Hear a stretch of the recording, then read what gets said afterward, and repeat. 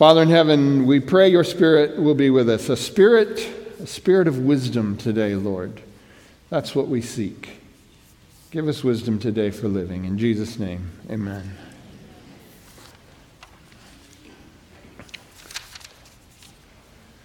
So how are you at receiving advice? I think the advice that we never like to get is the person that comes to us and says, "You're very bad at getting advice." There's no win on that one, right? "No, I'm not." You kind of proved the point. How are you at getting advice? And this is actually a very important point, because your ability to receive advice will be the difference between you being able to learn some things from others versus you having to experience everything yourself. I have 3 sons in my family. The oldest is, I guess, kind of a typical oldest child in that he was always at least inclined to suspect that Alicia and I might have some wisdom. So he, as a general rule, would take advice. The second one was not too bad when it came to advice, but he did like to debate as to whether or not that advice was good. The third pretty much took any suggestion Mom and Dad might make as a very clear mandate to go and try the opposite, just to make sure whether it was true or not. So he's learned a lot more from experience than the others. How are you with advice? There's really kind of 2 ditches with advice. The ditch on the one side is you reject all advice because you know everything already. Now, we'll get to you in a minute when we start reading some of what we're going to look at today. But that is one perilous point when it comes to advice. You don't listen to anybody. You don't take anything. And you invariably get beaten over the head lots of times by life.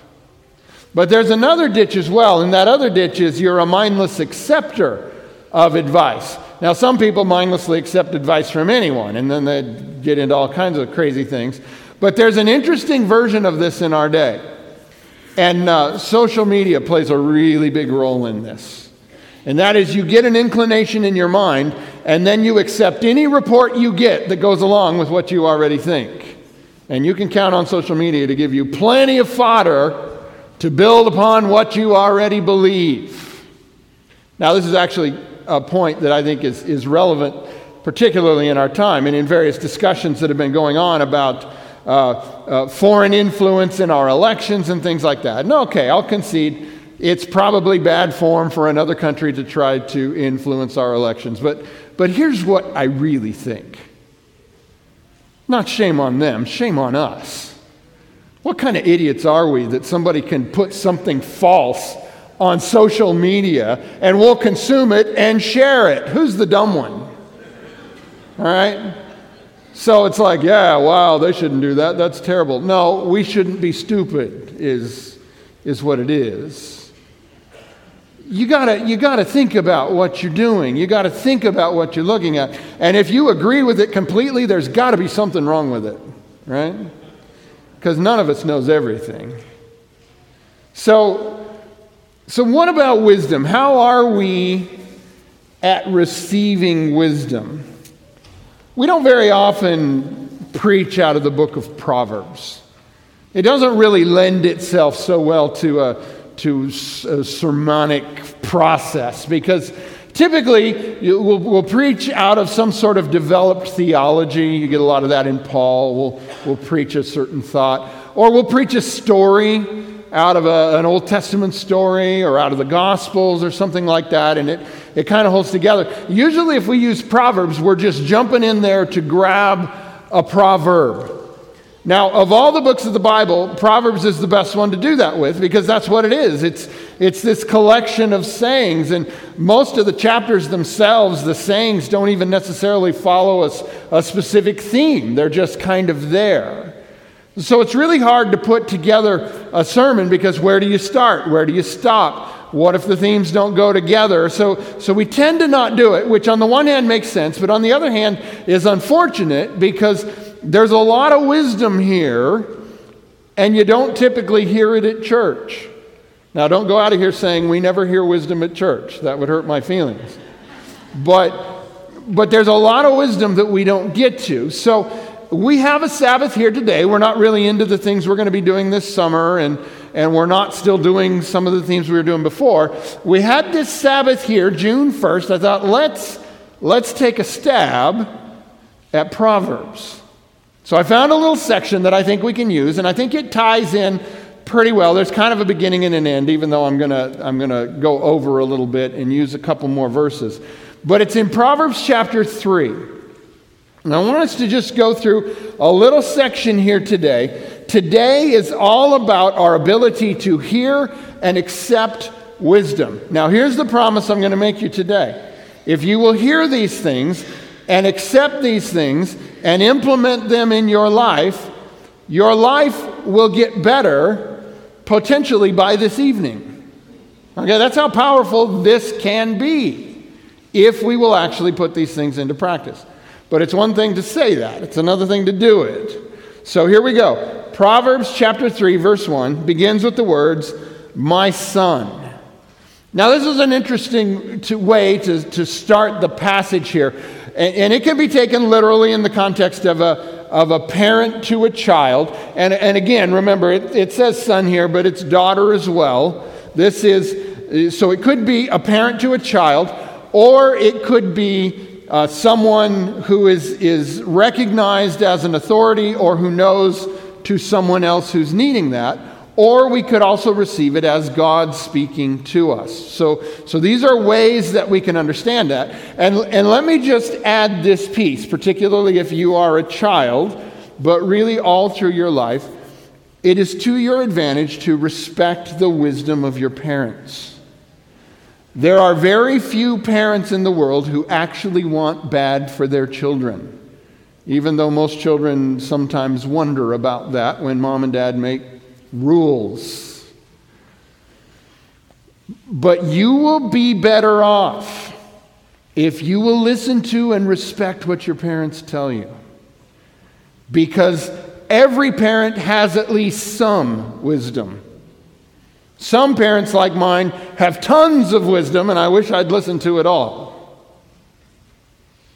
But you will be better off if you listen. So here we go. "My son, do not forget my law, but let your heart keep my commands. For length of days and long life and peace they will add to you." So he says, don't forget my law and let your heart keep my commands. So in a home setting, that means the rules of the home. Honor the rules of the home. In the context with God, that means the law that God has given us. Now, back when we did the Ten Commandments series several years ago, we kicked it off with a passage from the Psalms, Psalm 19. And I want to go there again because these are powerful words. You probably know them, but I want you to reflect on them again as we go into this. Psalm 19, verse 7 says, "The law of the Lord is perfect." Now, this is the Lord there, meaning Yahweh, the name of God. So I'm going to read it that way, and maybe that'll help you not sing the song in your head when we go through this, if you learn that. But the law of Yahweh is perfect, converting the soul. The testimony of Yahweh is sure, making wise the simple. There's wisdom in it. The statutes of Yahweh are right, rejoicing the heart. They benefit us on the inside. The commandment of Yahweh is pure, enlightening the eyes. What other source of wisdom do you have in your life that is 100% pure? The fear of Yahweh is clean, enduring forever. The judgments of Yahweh are true and righteous altogether. Now here we go, verse 10. More to be desired are they than gold, yea, than much fine gold. Sweeter also than honey and the honeycomb. Now we're going to come back to this idea of the value of the statutes of God, the wisdom of God as being of more value than gold. But now verse 11, moreover, by them your servant is warned, and in keeping them there is great reward. The suggestion here is that to live according to what the Lord has revealed to us will reward us in our lives. That's the concept. And it plays out in this first 2 verses here as well. My son, do not forget my law, but let your heart keep my commands. Now here comes the reward. For length of days and long life and peace they will add to you. Do you remember the commandment that says, honor your father and your mother? And that there is a reward attached to it? That thy days may be long upon the land, which the Lord thy God has given you. It's the same message. Here it's saying, honor my commands, and you will have length of days, long life, and peace. Now, what that is saying is that if you honor God, and honor God what He's taught us, if you will honor your parents as a child when you're home, it will bring peace to the home, and you will prosper for doing that.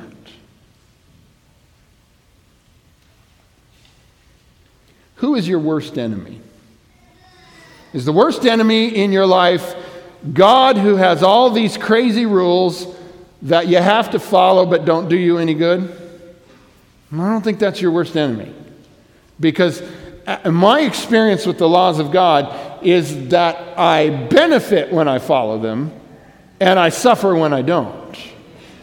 So it doesn't look like He's my enemy, even if sometimes He's telling me what I don't want to hear. Now that's a very important point about receiving advice. Just because someone's telling you what you don't want them to hear doesn't make them your enemy. We would do well to embrace that in the larger discourse of our time. Anyone that disagrees with me must be my enemy. Well, actually, someone who disagrees with you might be trying to help you. Who's your worst enemy? Well, I don't think it's God. Is it someone else in your life? There are some of you who have someone in your life who really does make your life very difficult. I'm not going to tell you that can't happen. But I will tell you, in my life, there isn't anyone out there who makes trouble for me in my life more effectively than the one who really is my worst enemy. You know who my worst enemy is? Me. That's right, me. I'm my worst enemy. Most of the difficulty I confront in my life is my fault, no matter how hard I try to blame it on other people. I am usually my worst enemy because I don't take good advice and I don't follow what God has laid out for me. That's been the tendency in my life. And the crisis always comes at that point where there is what God is calling me to do and pursue versus what I think I want to do right now. That's that crisis point. And when I make the right choice and go God's way, I have found consistently in my life it goes well. When I make that other choice, I have found consistently in my life I pay the price for doing that. So I'm coming to you today from the book of Proverbs, offering you wisdom. Not wisdom I came up with, but from best we understand, wisdom that God gives us through King Solomon, recorded in this book. Will you heed this advice? Well, let's see what it is. Verse 3.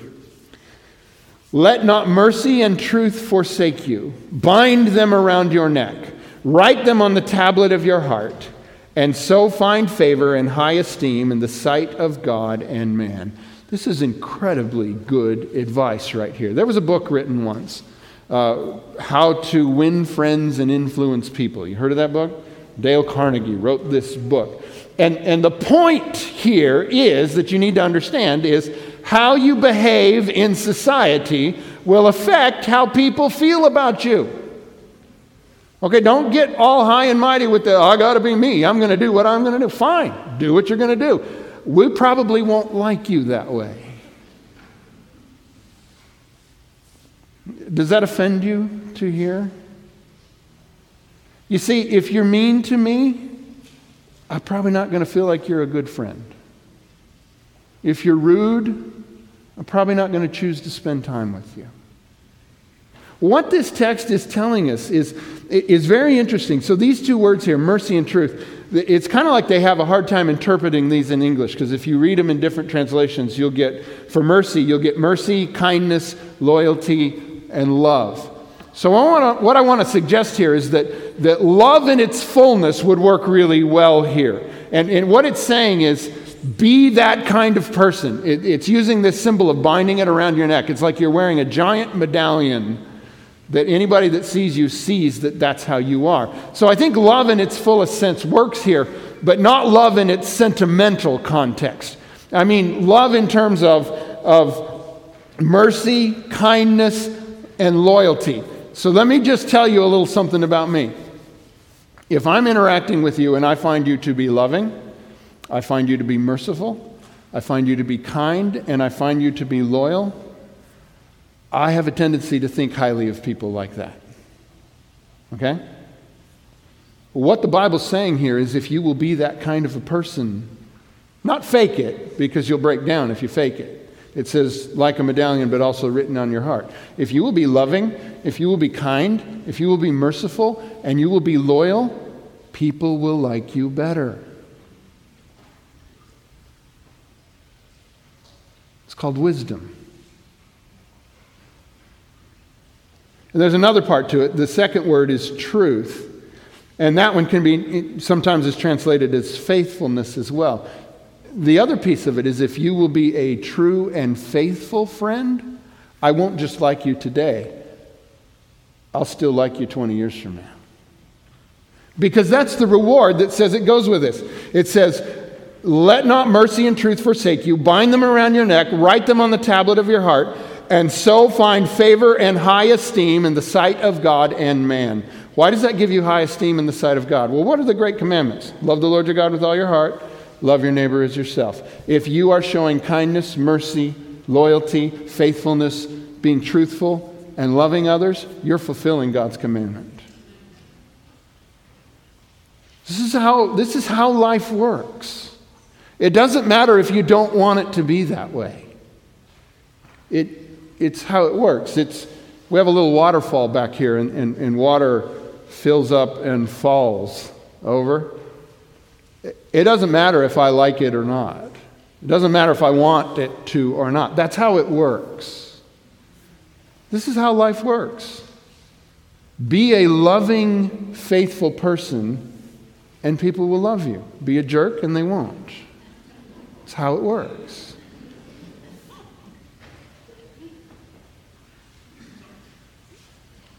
It matters how we treat people. And we can't just say, these are the people I love, if we're not willing to love these people. Verse 5. Oh, we did 5. No, we didn't do 5. Verse 5. Trust in the Lord with all your heart, and lean not on your own understanding. In all your ways acknowledge him, and he shall direct your paths. Trust in the Lord, but there's another side to that. Sometimes you got to distrust your own motives. Trust in the Lord. Lean not on your own understanding.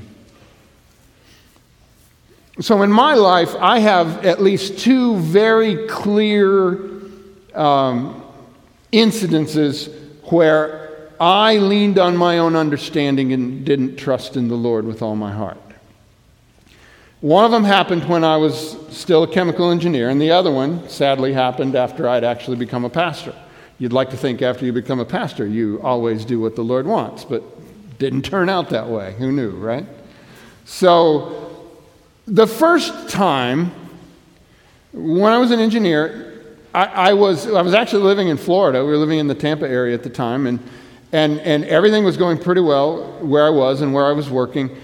But I got it in my heart that I wanted to live in another place. It was not a place where the Lord had opened the doors for me to go or that had directed me anyway. And in truth, I was not listening that closely to the Lord's leading in my life at that point. But even at the time, I think I knew, and as I reflect, I know for sure, that the Lord was not directing us to do this.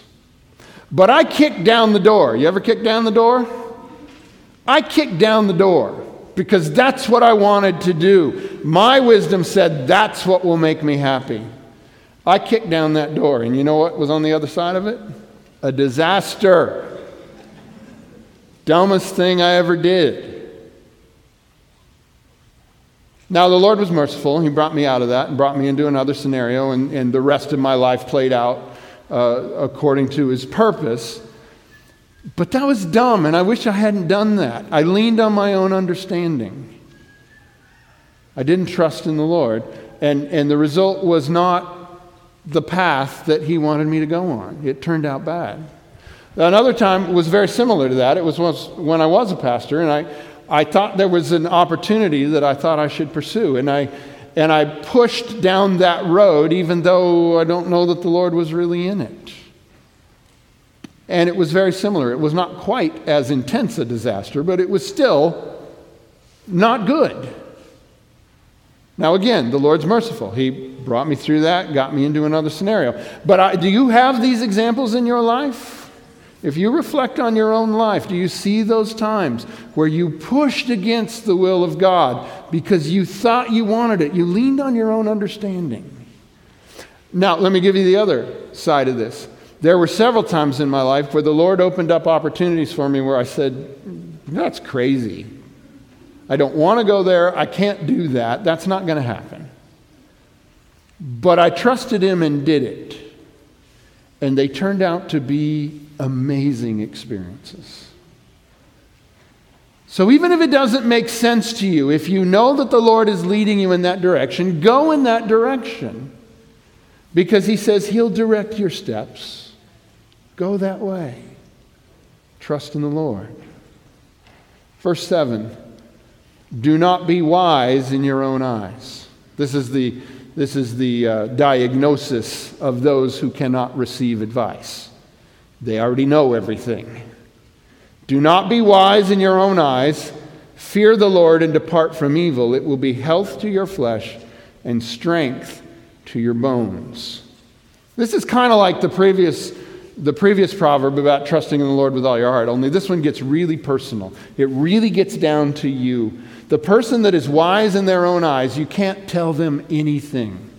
Ever met that person? Ever been that person? You tell them something and they're like, yeah, but that's not going to work for me because of this. Okay, well maybe you should, yeah, but that's really not. Nothing applies to them. You have no wisdom that can help them at all. And finally you just say, oh great one, may it be to you as you have wished. You cannot save them from anything. Don't be that person. And particularly, don't be that person when it comes to God. When God is saying to you, don't go that way, don't tell Him, yeah, but Lord, you don't really understand. It's different here. No, don't go that way. Just don't do it. Now, I wish I was telling you that because I've always been wise like that, but I haven't. I'm prone to being wise in my own eyes. But there's something that comes to you when you're wise in your own eyes, and we'll get to that in a second.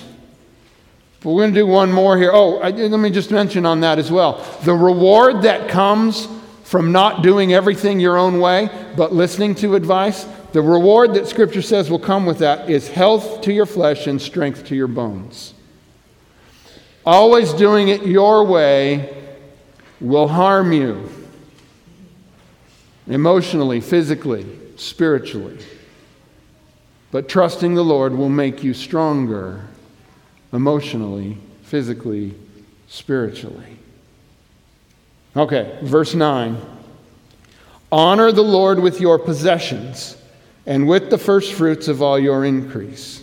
So your barns will be filled with plenty and your vats will overflow with new wine. Now, this is a repeat of the most crazy promise in the Bible that I would never be so bold to stand up in front of you and say if it didn't occur in the Bible repeatedly. And that is, if you will be faithful to return your tithes and generous with your monies, the Lord will do more with what you have left than if you'd kept it all. That's the promise of the Bible. I would never be so bold to tell you that, but the Bible itself says 90% plus God's blessing, or 80% plus God's blessing, will always be more than 100% without it. That's what it says. That's called wisdom. And it's a teaching that ought to be a challenge to us, because to say, no, I'm not going to do that, is to, what does it say? Be wise in your own eyes, isn't it? Yeah. Oh, I just can't do that. Well, I guess you know better than God then. Yeah. That's a hard one. But I'll tell you, there's people in this congregation who have tested the Lord on this and who have been faithful throughout their lives with their tithes and generous with their offerings. And they could stand up right now and tell you ways that the Lord blessed them and brought them back more than they ever gave. I can even tell that story, and in my meager context, doing the best I can with the blessings the Lord has given me, I have received back so much more in blessing than I ever could have gotten on my own.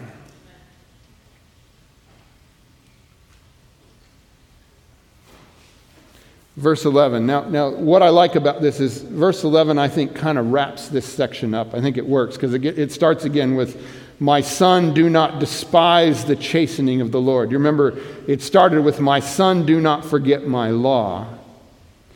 So verse 11 says, my son, do not despise the chastening of the Lord, nor detest his correction.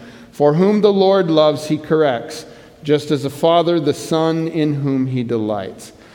One of the things that happens to you when you are wise in your own eyes is you learn what it means to be chastened by the Lord. What he does is he allows the consequences that come as a result of your action to come upon you, and they teach you. And it's not always fun. And sometimes we say, Lord, why could you let something like this happen to me? Is it possible that the answer could be, because I love you? That's a hard one, right? But if you've been a parent, you understand this in the context of your own child, right?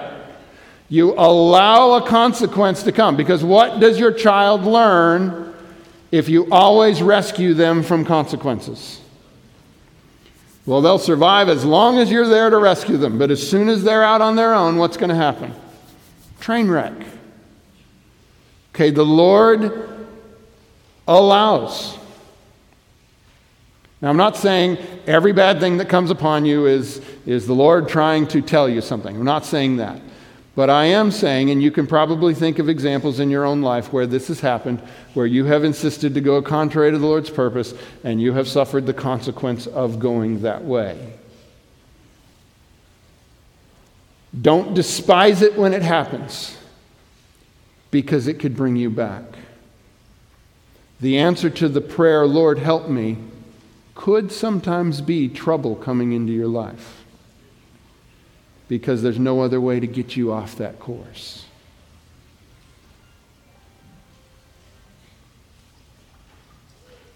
Psalm 19 again. I want to go back there and pick up this verse. About these laws of the Lord and the counsel of the Lord, it says, more to be desired are they than gold, yea, than much fine gold, sweeter also than honey and the honeycomb. So I've tried to visualize this in my mind so that I can learn this lesson, so that I can appreciate God's law and what he gives us, because it doesn't come naturally to me to do that. So what I imagine is a pile of gold sitting here along the path. And then on the other side of the path, God's law, God's teaching, all that God would give me. And here I am walking along the path, and I stumble upon, oh look, pile of gold. Oh look, God's law. Yeah, I'm really tempted to grab this. But what the scripture is telling me is this is far more useful to me than this. The law of God, the teaching of God, what God would have me understand and live in my life is of greater value to me than winning the lottery. That I am benefited more because I own this book and I have some idea what it says than if somebody showed up at my door with a check for $1 billion. Do I believe that? See, that's what I challenge myself on. Do I believe that? I do, but it still makes it kind of stark, doesn't it? Because I'm wise enough in my own eyes that I think, well, yeah, but I could find a way, right? No, more to be desired than gold. Now think about that. How many hours every day do you spend pursuing gold? We call them jobs, right? And we do good in those jobs. I'm not trying to minimize it, but think about it in that context. Most of you are overachievers, so 8 hours probably doesn't quite get it for you.